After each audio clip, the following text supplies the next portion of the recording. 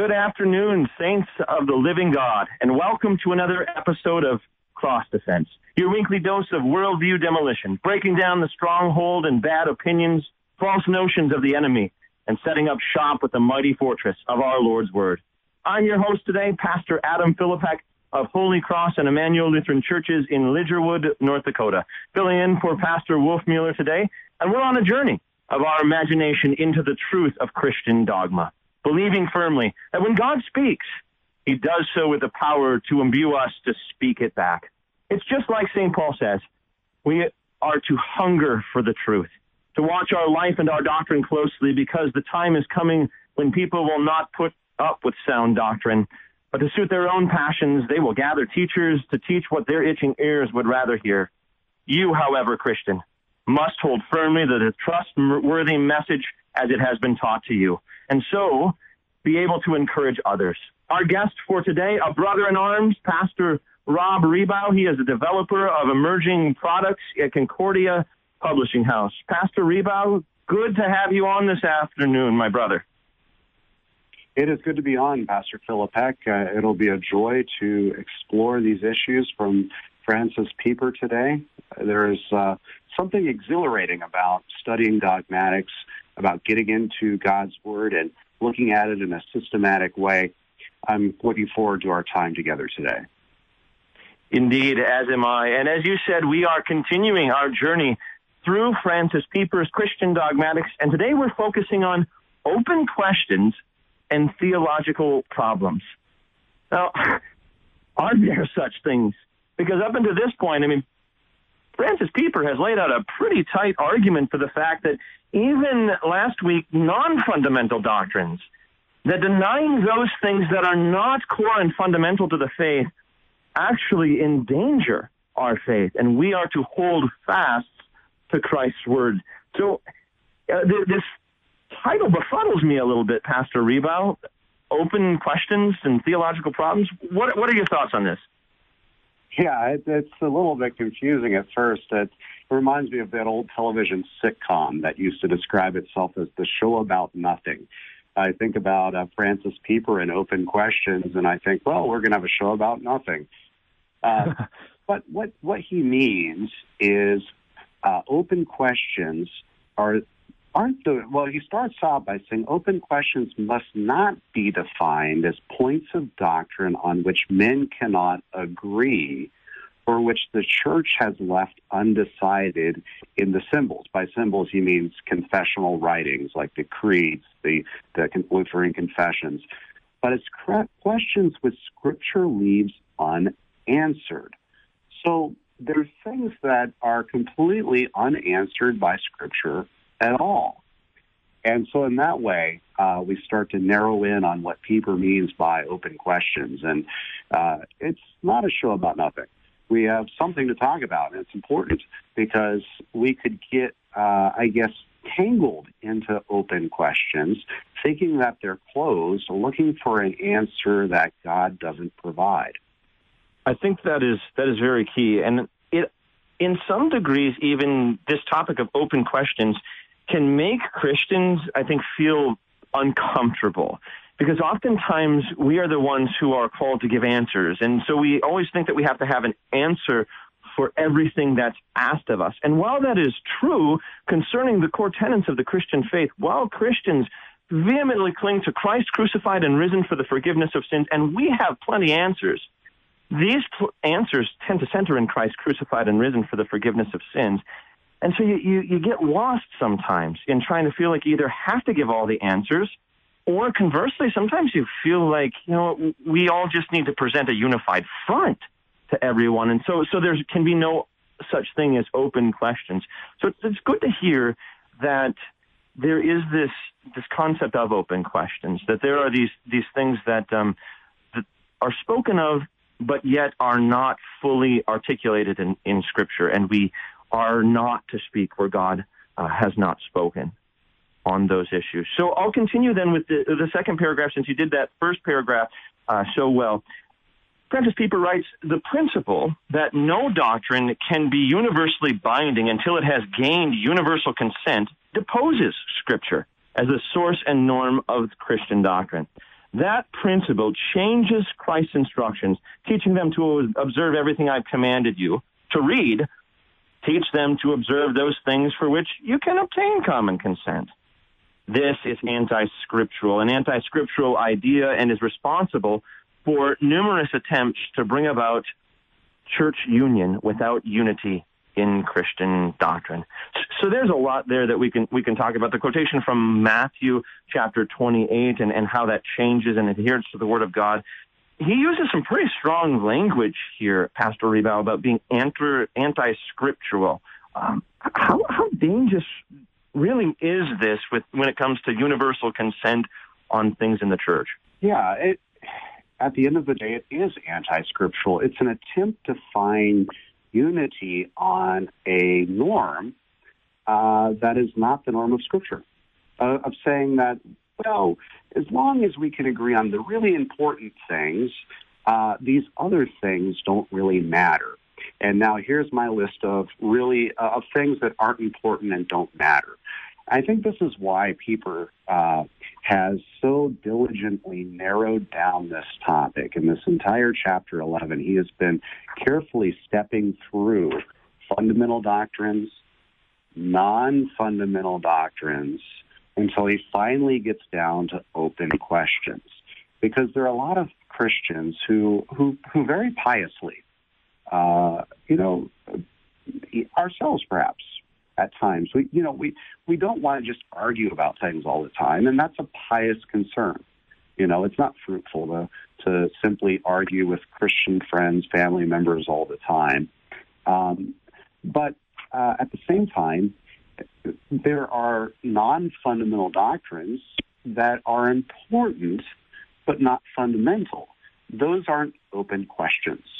Open questions are only those things that Scripture hasn't talked about, those things that Scripture isn't even interested in answering.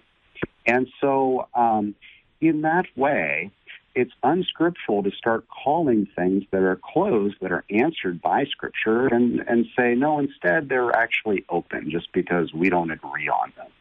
There are a lot of things that we don't agree on, and yet that doesn't mean that they're untrue. I think that this is very important because it is really easy to try to obtain, as Pieper said, and as you pointed out, a sort of unity in the Christian church by ignoring what Christ has written and treating even some of the core things, some of the non-fundamental things that the Christian churches have disagreed about, but yet are set forth by the Word of God. And sometimes you see that for the sake of unity. We say, well, Christian churches say a lot of things about baptism or the Lord's Supper or the end of times or something like that. So those are open questions. You can believe what you want to believe on those things, and it's okay. Those are open. Is that what Pieper means by this?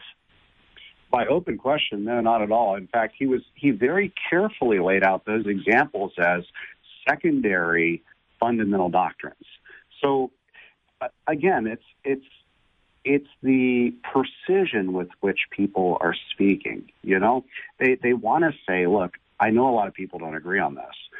And Pieper's pointing out that, yes, there's a primary fundamental doctrine, things like the person and work of Christ, but there's also secondary fundamental doctrines, things that are just as true, and Scripture does teach something authoritative about them, like, for instance, baptism or the Lord's Supper or end times. And they may be secondary fundamental doctrines, but these are different than open questions. Open questions aren't those things that we just can't agree on. Open questions are those things that Scripture hasn't taught at all. And I think if we start taking these things that are addressed by Scripture and say, just because we can't agree on them, let's just say they're open questions. What he's saying here by saying that's not scriptural is we're kind of defining this canon within a canon, or this idea that God's word's in there somewhere. If we can just find the places that are the things that are really God's word, that are really authoritative, then the rest of this is dross. And that's not scriptural. Scripture is clear that all things are profitable for teaching. All things Christ has commanded us in the Great Commission. He commanded us to go and teach all the things that he commanded, not just some of the things or the things that we can agree on.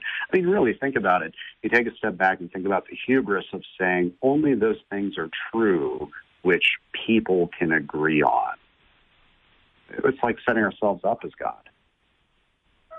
Yeah, I love what you're talking about here with the idolatry aspect. That the truth is not for Pieper or from Scripture, which is what Pieper's just echoing. Truth is not about what you agree upon. Truth is not something that you arrive at. Truth is given to you. In fact, truth is a person. Right. His name is Jesus Christ, Son of God. His word is true. He is the Word made flesh, and everything that he says is settled matters of doctrine, whether that be primary or whether that be secondary, the non-fundamentals. There is a truth about baptism. There is a truth about the Lord's Supper. This is the body and blood of Christ.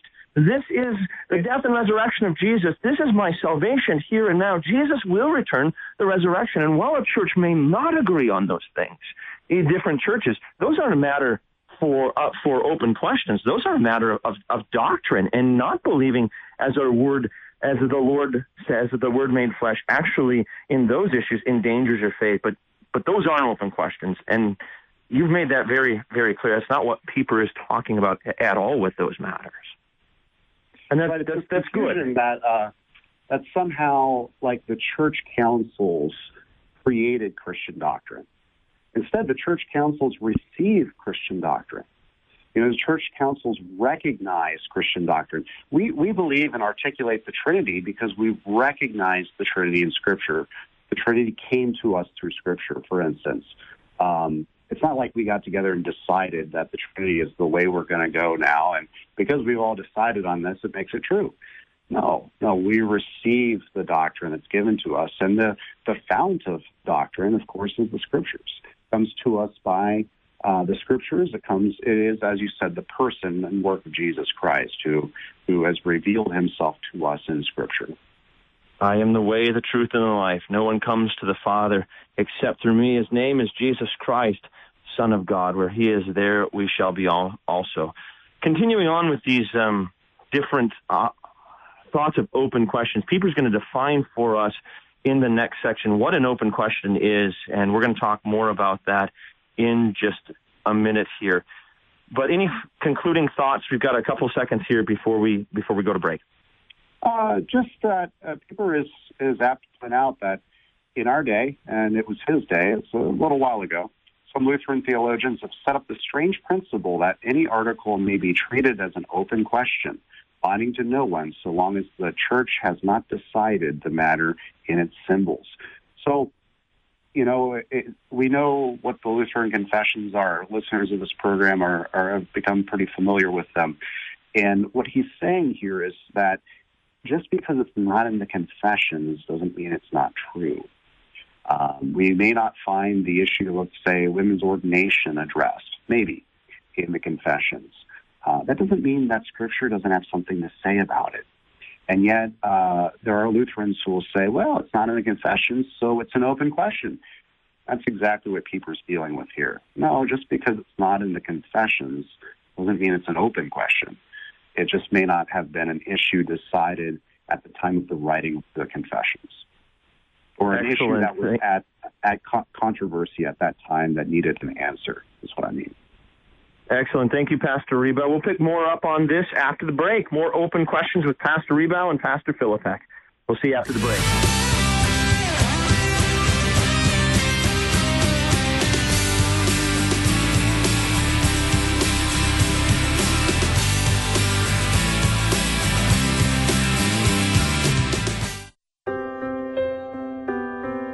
I was glad when they said to me, "Let us go to the house of the Lord." Psalm 122, verse 1.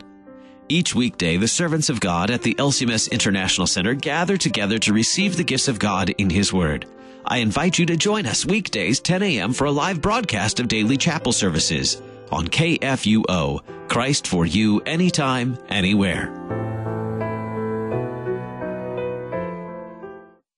Hi, this is Bart Dave, President and CEO of the Lutheran Church Extension Fund. I wanted to take a moment today to say thank you to all the faithful servants of the Lutheran Church Missouri Synod. The Lutheran Church Extension Fund family is proud to support the individuals, congregations, schools, and other organizations of the Synod who carry on the great work of the Lutheran Reformation. In honor of Reformation 500, we recognize you and your service. We are proud to be a part of such a steadfast legacy. May God continue to richly bless you.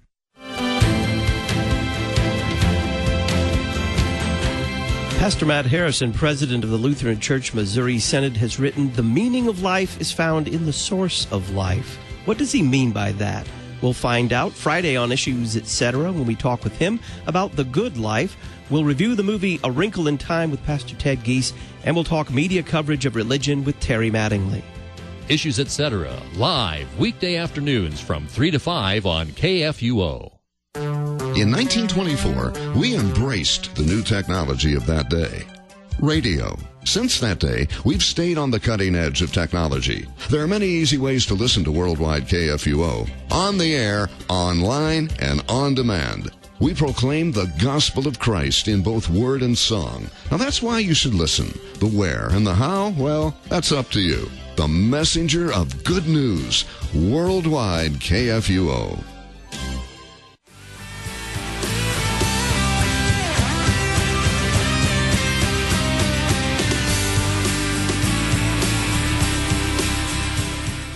Welcome back, listeners, to Cross Defense, breaking down the strongholds of bad opinions and false doctrines of the enemy and setting up shop for the mighty fortress of our Lord's Word. Again, I'm Pastor Philippek, and my guest today, Pastor Rebow, and we are working our way through Francis Pieper, discussing open questions and theological problems.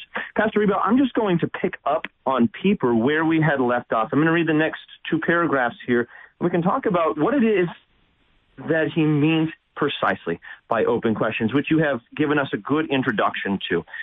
Pieper writes, "In our day, some Lutheran theologians have set up a strange principle that any article may be treated as open question, binding no one, so long as the church has not decided the matter in the symbols. That is, in reality, the same Romish error which Luther rejects in the familiar statement. The Christian church, therefore also the Lutheran church, has no power to set up a single article of faith and has never done so and never will do it." That's volume 19 of Luther's works. It is practically the position taken in the Dorpat opinion of 1866. It is a plain disavowal of the scriptural principle. Correctly defined, open questions are such questions as inevitably arise in our study of scriptural doctrines, but are not answered by Scripture at all, or at least not clearly. As Scripture enjoins us to them, they remain open questions. If we presume to answer them and ask men to accept our opinion as divine truth, we would be rejecting those Scripture passages which forbid us to add anything to God's Word. Every true theologian must learn not only to speak, but also to keep silence. He should speak where and as far as God's Word speaks. He should hold his tongue where God's Word is silent. He who has not learned this art of silence and dares speak where God's Word is silent is condemned by Jeremiah in chapter 23, verse 16. "Thus saith the Lord of hosts, hearken not unto the words of the prophets that prophesy unto you. They make you vain. They speak a vision of their own heart and not out of the mouth of the Lord." He should study also 1 Timothy 6, verse 3. Pastor Rebow, I'm going to stop us right there. 1 Timothy chapter 6, verse 3. I'll just kind of make that reference for our listeners that they may also have it handy. Timothy writes, "If anyone teaches a different doctrine and does not agree with the sound words of our Lord Jesus Christ and the teachings in accordance with godliness, he is puffed up with conceit and understands nothing." Those are some pretty strong words.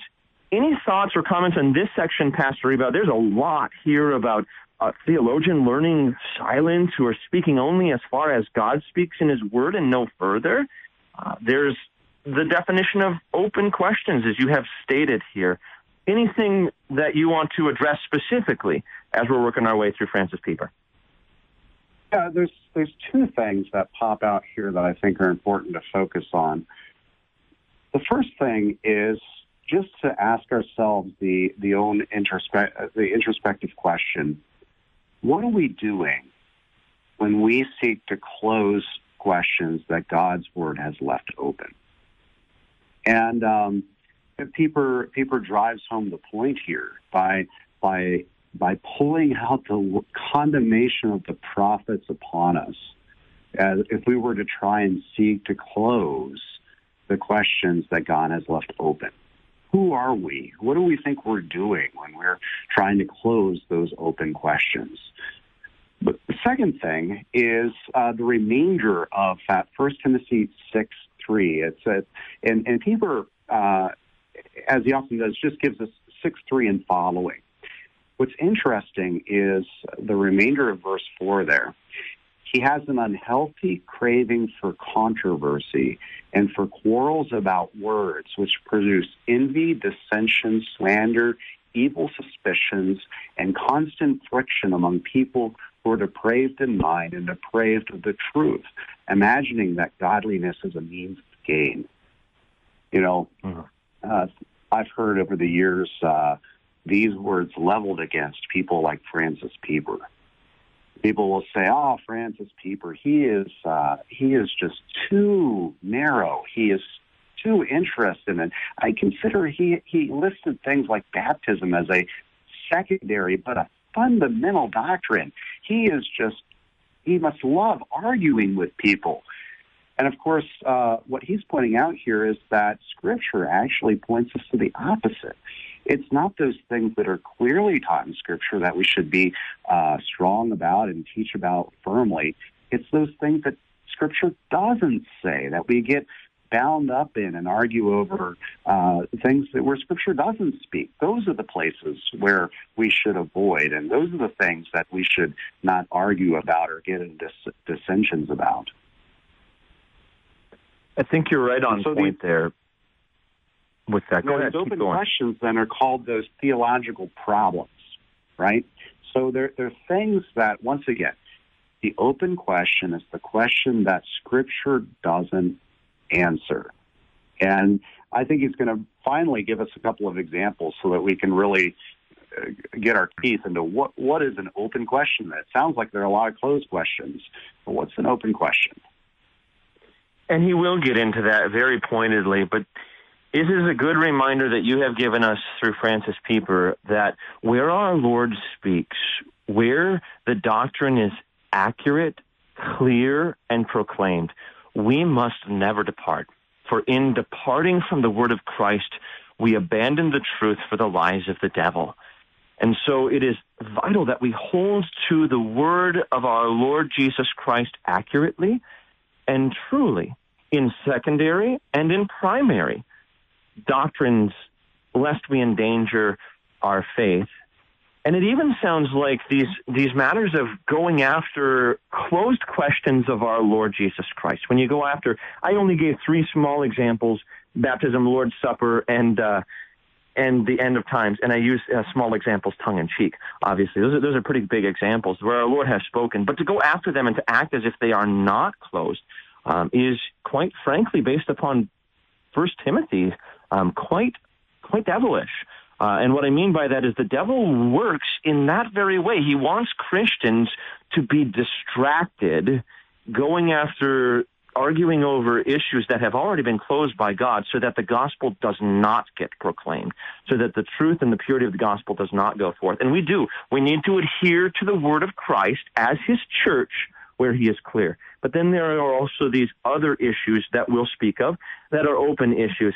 I don't know if you've encountered this or not. This is a small example. This is not from Dr. Pieper, but I get this all the time when I'm teaching my Life in Christ class, the overview of Christian doctrine, things like that. We get to descendants of Abraham and Isaac and Jacob. We even get to the descendants of Adam. And I think some of these open-ended questions might be able to be got at through Genesis chapter 5 a little bit. So Genesis chapter 5, we get reintroduced to Adam's children, right?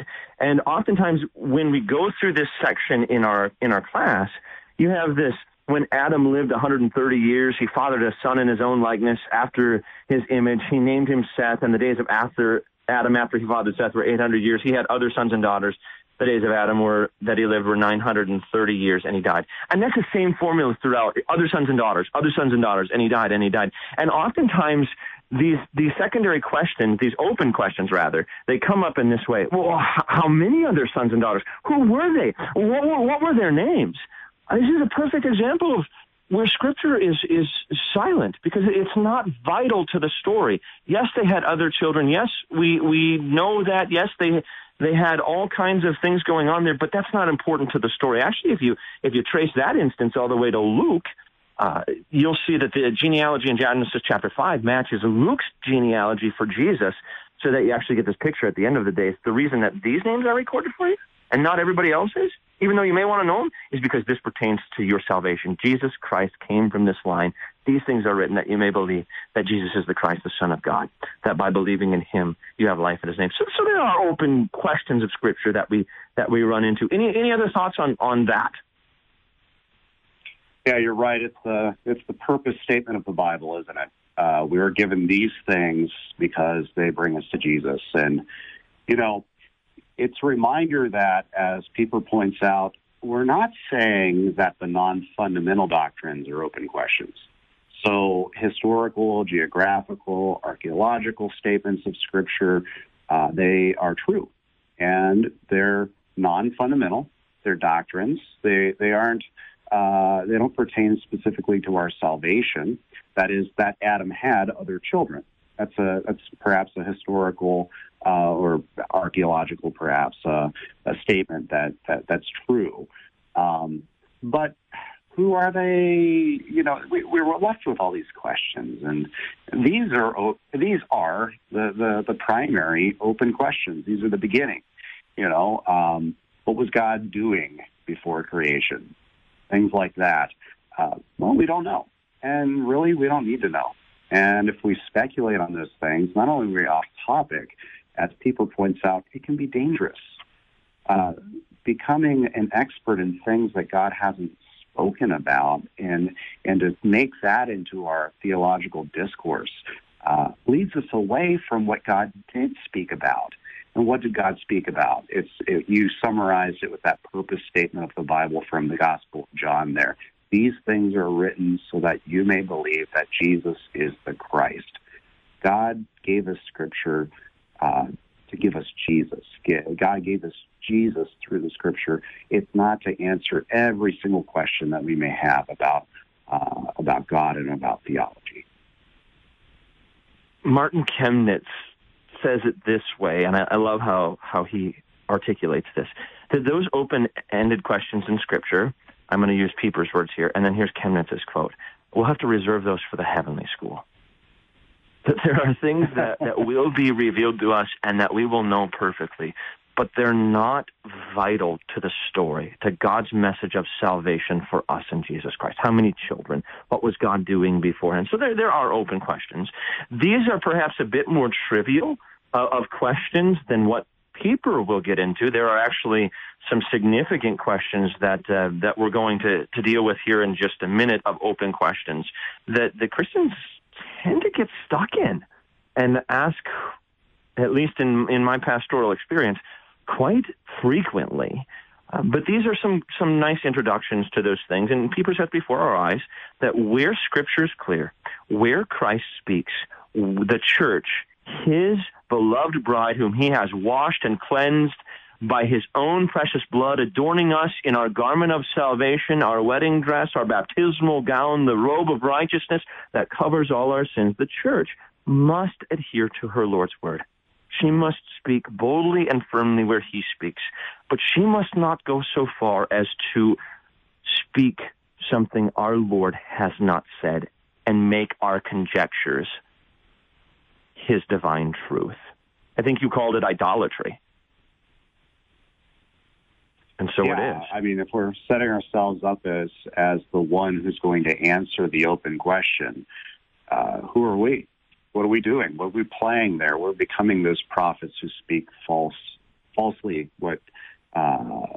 putting words into God's mouth, trying to make God answer questions that he hasn't answered in Scripture? I think a lot of times, at least in my experience, sometimes these questions come from very well-meaning places. I don't think I've encountered a whole lot. I'm trying to rack my brain really quickly of people who have said, well, I'm going to say this so that I look very smart and erudite and things like this, or I'm going to say this because this is going to be my word rather than God's word. Usually when you encounter these things, it comes from places where Christians are well-meaning, where they're trying to provide an answer for a question that might be posed that would be problematic, a detriment to the faith. And so rather than leave it open-ended, sometimes even well-meaning Christians give an answer that is not in accordance with the Word of God. It does not adhere, and we would do well by Pieper's advice to simply state the obvious, which we'll get to in a minute. I don't know. Christ does not say. And so with that, we'll get into some of those open questions with Dr. Pieper here. So he writes, open questions may also be called theological problems, if such problems are meant as cannot be solved on earth because God has not given the solution in Scripture.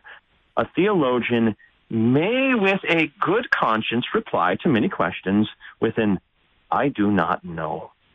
We cannot, for instance, answer the question of how sin could originate, seeing that all creatures, including the angels, were originally created very good. Another open question is the soul of each individual created by God immediately, creationism, or mediately through the parents, transducianism. In the list of the problems which cannot be solved in this life, cur ali non questions. In Latin, he gives us here, we'll talk about this a little bit more. It usually comes at us in this day in the Latin of cur ale e, pre ale is, why are some saved and not others? But this question occupies a prominent place. How shall we account for the fact that, as the formula of Concord puts it, one is hardened, blinded, given over to a reprobate mind, while another, who is indeed in the same guilt, is converted again? The formula of Concord warns against any attempt to solve this question of the crux theologorum, the theological cross, the problem of the cross, right, in this life and in the life to come.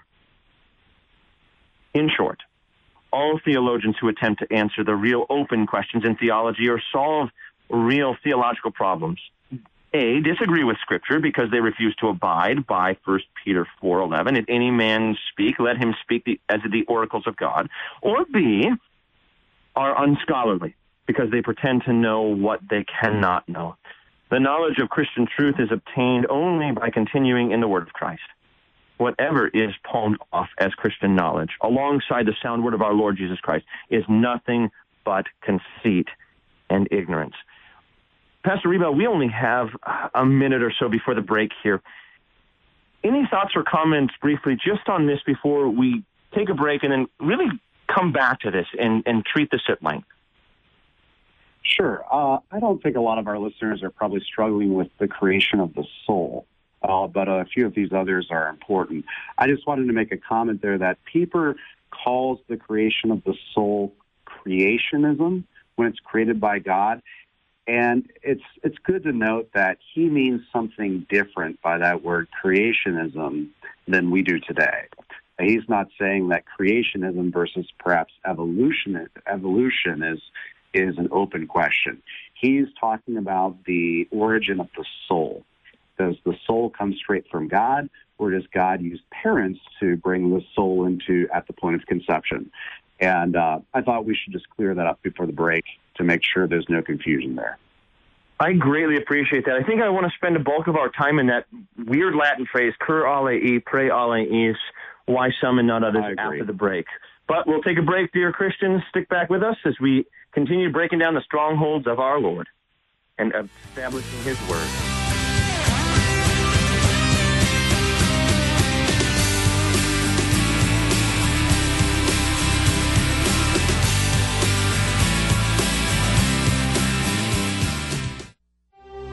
A long-standing tradition here at Worldwide KFUO is to broadcast live worship services for those unable to attend worship or for those who benefit from hearing God's Word online or on KFUO. This Sunday, our 8 a.m. worship comes from Peace Lutheran Church in St. Louis, Missouri, where Reverend Dr. Dennis Caston presides as senior pastor. Our 10:45 worship comes from Hope Lutheran Church in St. Anne, Missouri, where Reverend Timothy Ostermeyer presides as senior pastor.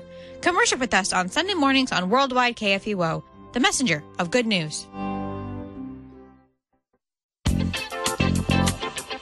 KFUO is faithful to the Word of God. Listen daily to KFUO as we focus on salvation through Christ Jesus. Generations have heard KFUO proclaim the good news through our talk programs, music programs, and worship services. Jesus is the way, the truth, and the life. KFUO, faithful, scriptural, Christ for you, anytime, anywhere. We are the messenger of good news, KFUO.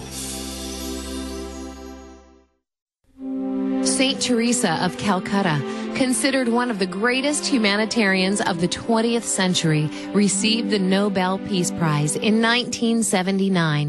In 1946, Mother Teresa petitioned the Catholic Church to let her leave the convent to which she'd been assigned, to work among the poor in the slums of Calcutta, a new congregation which became known as the Missionaries of Charity, just the beginning of her work among the poorest of the poor in India. At her death in 1997, there were more than 4,500 missionaries of charity and hundreds of missions in more than 100 countries. Mother Teresa wrote about her philosophy of charity. Quoting Matthew 25, she said, "Christ said, 'I was hungry, and you gave me food.' He was hungry not only for bread, but for the understanding of being loved, of being known." Brought to you by Museum of the Bible.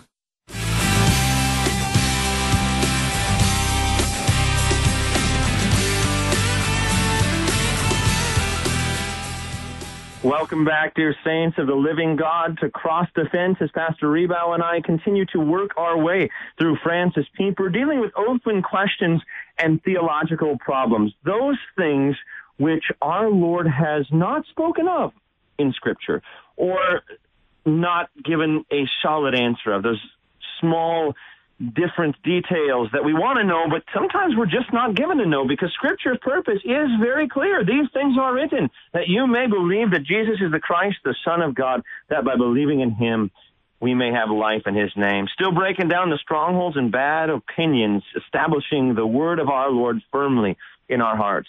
Pastor Rebow, before the break, we had mentioned what I consider a very difficult problem that I have actually encountered quite consistently throughout my years of pastoral ministry. This Latin phrase, cur alei, pre aleis. Why is it that some are saved and not others? This was listed in the number of 3 questions that Francis Pieper gave us for open questions. Why is that an open question? What's behind all this? This, what he called it, the crux theologorum, the problem of the cross. What's wrapped up into this? Can you tell us a little bit more about this open-ended question that we often struggle with? Sure.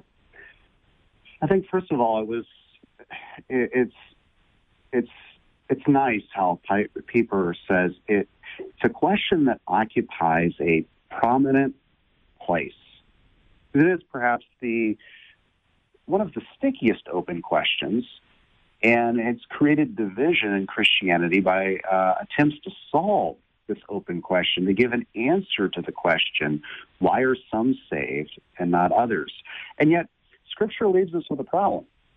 It says that God desires all men to be saved, and yet they're not.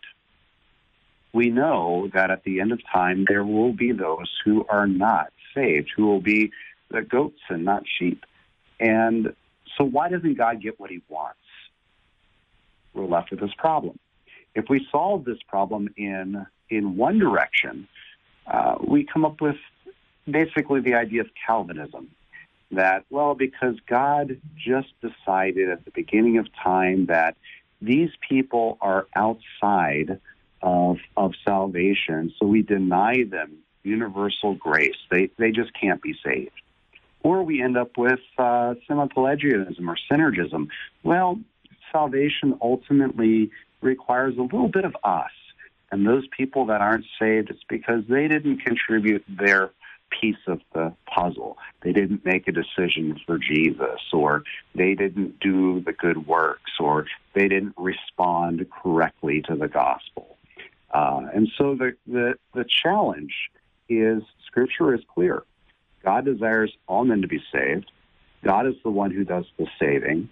God is the one who saves people by his grace through faith alone. The Holy Spirit is the one who gives faith through the preaching of the word, through the administration of the sacrament.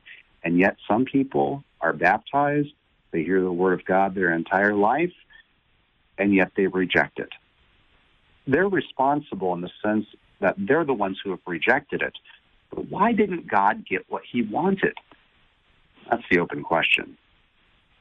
And it is. It's a difficult thing that we live with on a regular basis, right? I mean, how many times in your years as a pastor, Pastor Riebau, have you had somebody come up to you and say, "Hey, what about my children, my grandchildren, my friend, my spouse?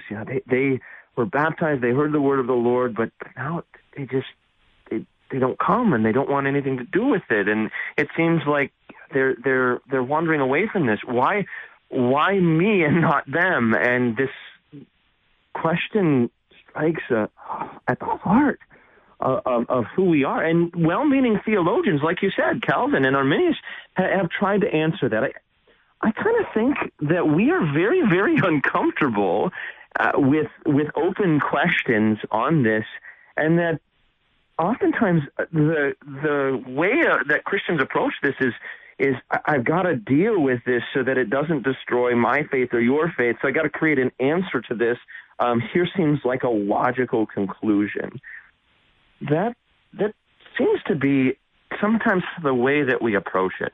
But is a logical solution here the answer? Is that what Pieper's getting at, or is there something else? Yeah, it's an open question.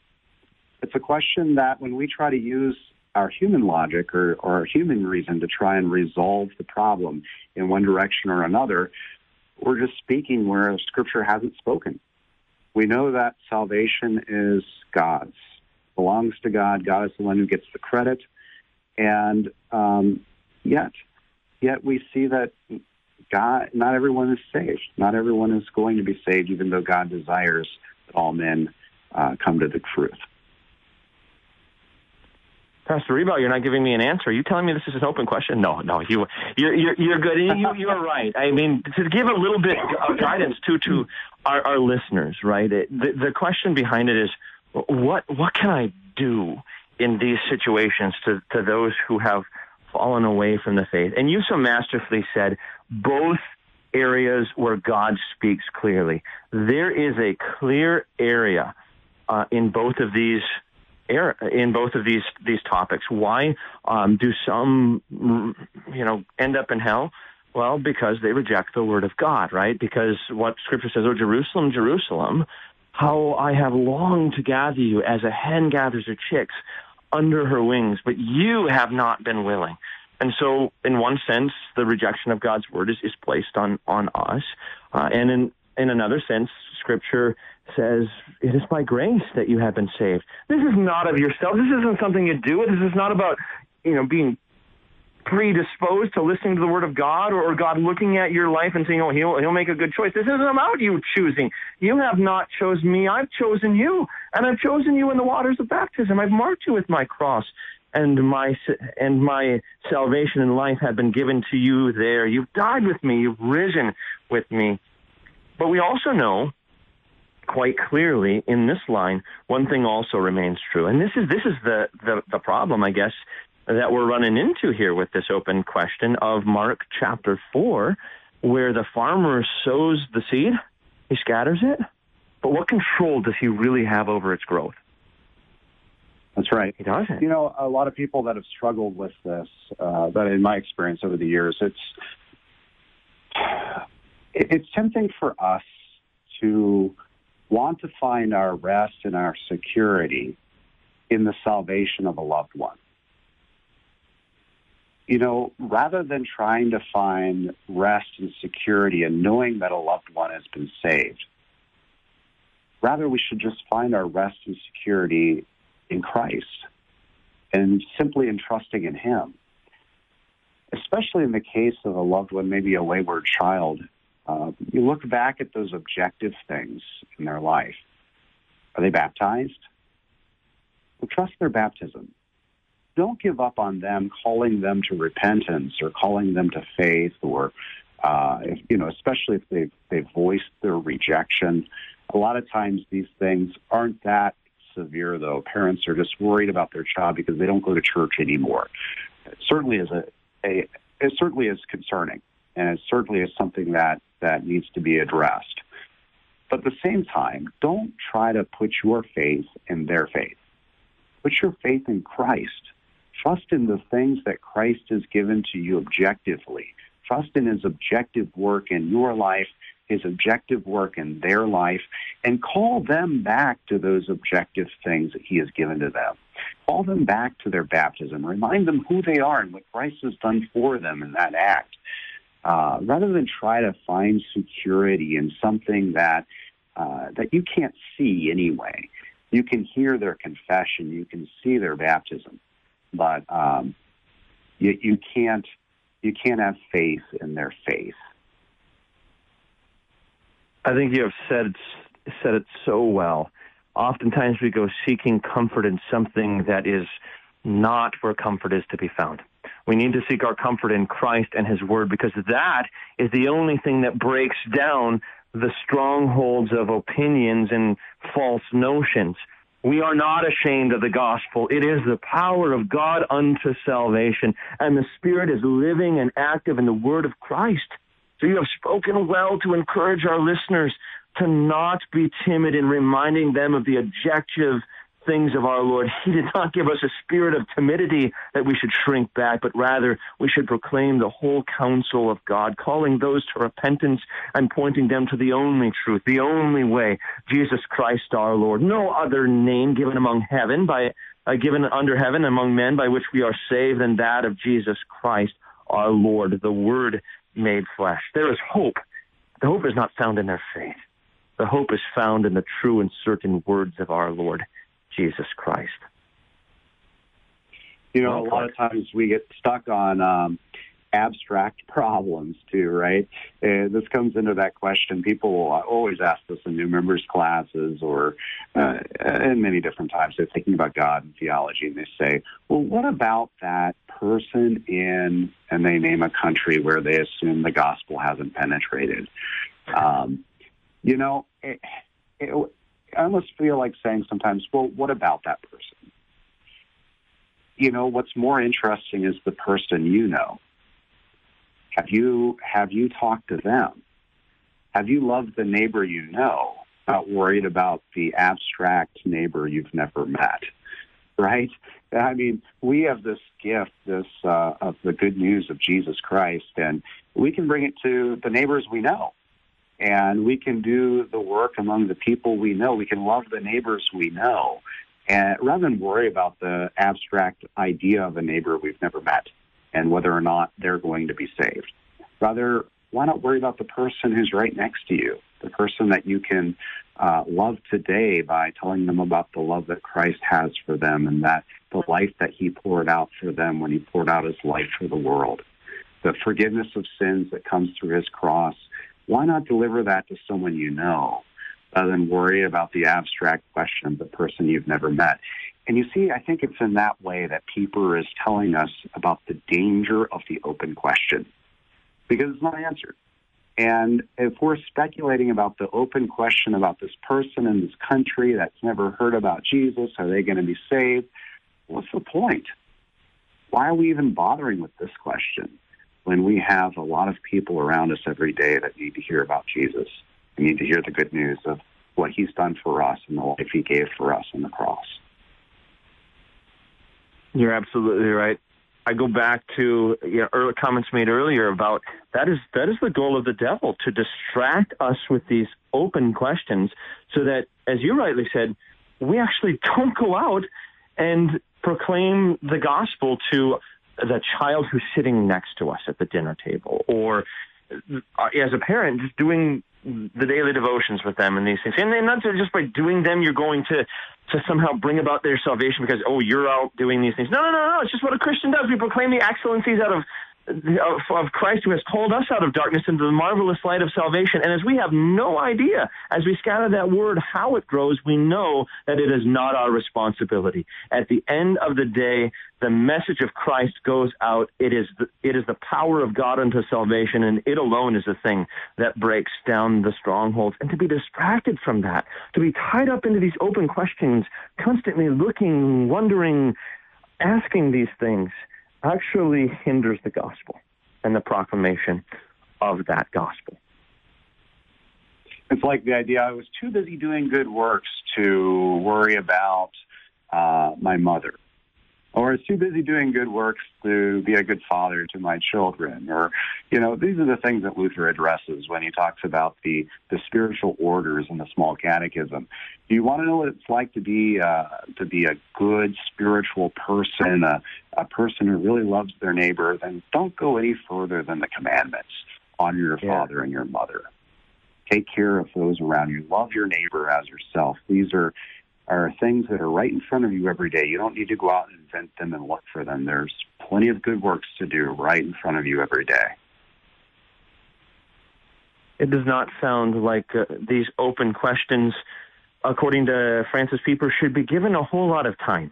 It actually seems like he's, based upon your words, encouraging us to guard against those and to do what God has given us to do, to receive his word, and therein cling to Christ in faith, in baptism, in holy absolution, in the Lord's Supper, and to love one another as he has loved us in Christ. Is that what Pieper's saying? I do believe. He even summarizes it this way. One question follows the other in endless succession. Wretched curiosity busies itself about unnecessary and useless things that are neither commanded nor serve any purpose. Thus Satan comes in the back way. People gape with wide open mouth at these things and lose the chief things. Incredible. This has been Cross Defense, your weekly dose of worldview demolition. I'm your host, Pastor Adam Philippek of Holy Cross and Emmanuel Lutheran Churches in Lidgerwood, North Dakota, filling in for Pastor Brian Wolfmiller today, and would like to thank our guest, Pastor Rob Rebow, for being with us. Thank you so much, Pastor Rebow, for all of your wisdom today. It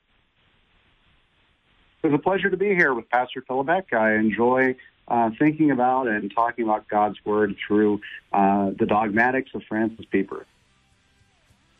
There you have it, dear Christian.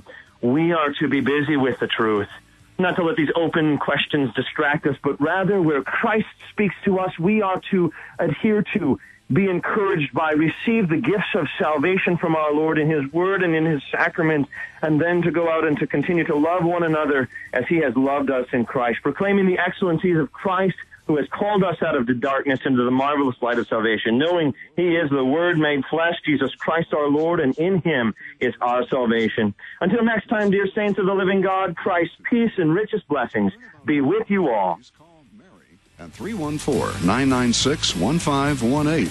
Or you can make a gift safe, secure, and easily online at kfuo.org. Thank you for listening and supporting Cross Defense on Worldwide KFUO.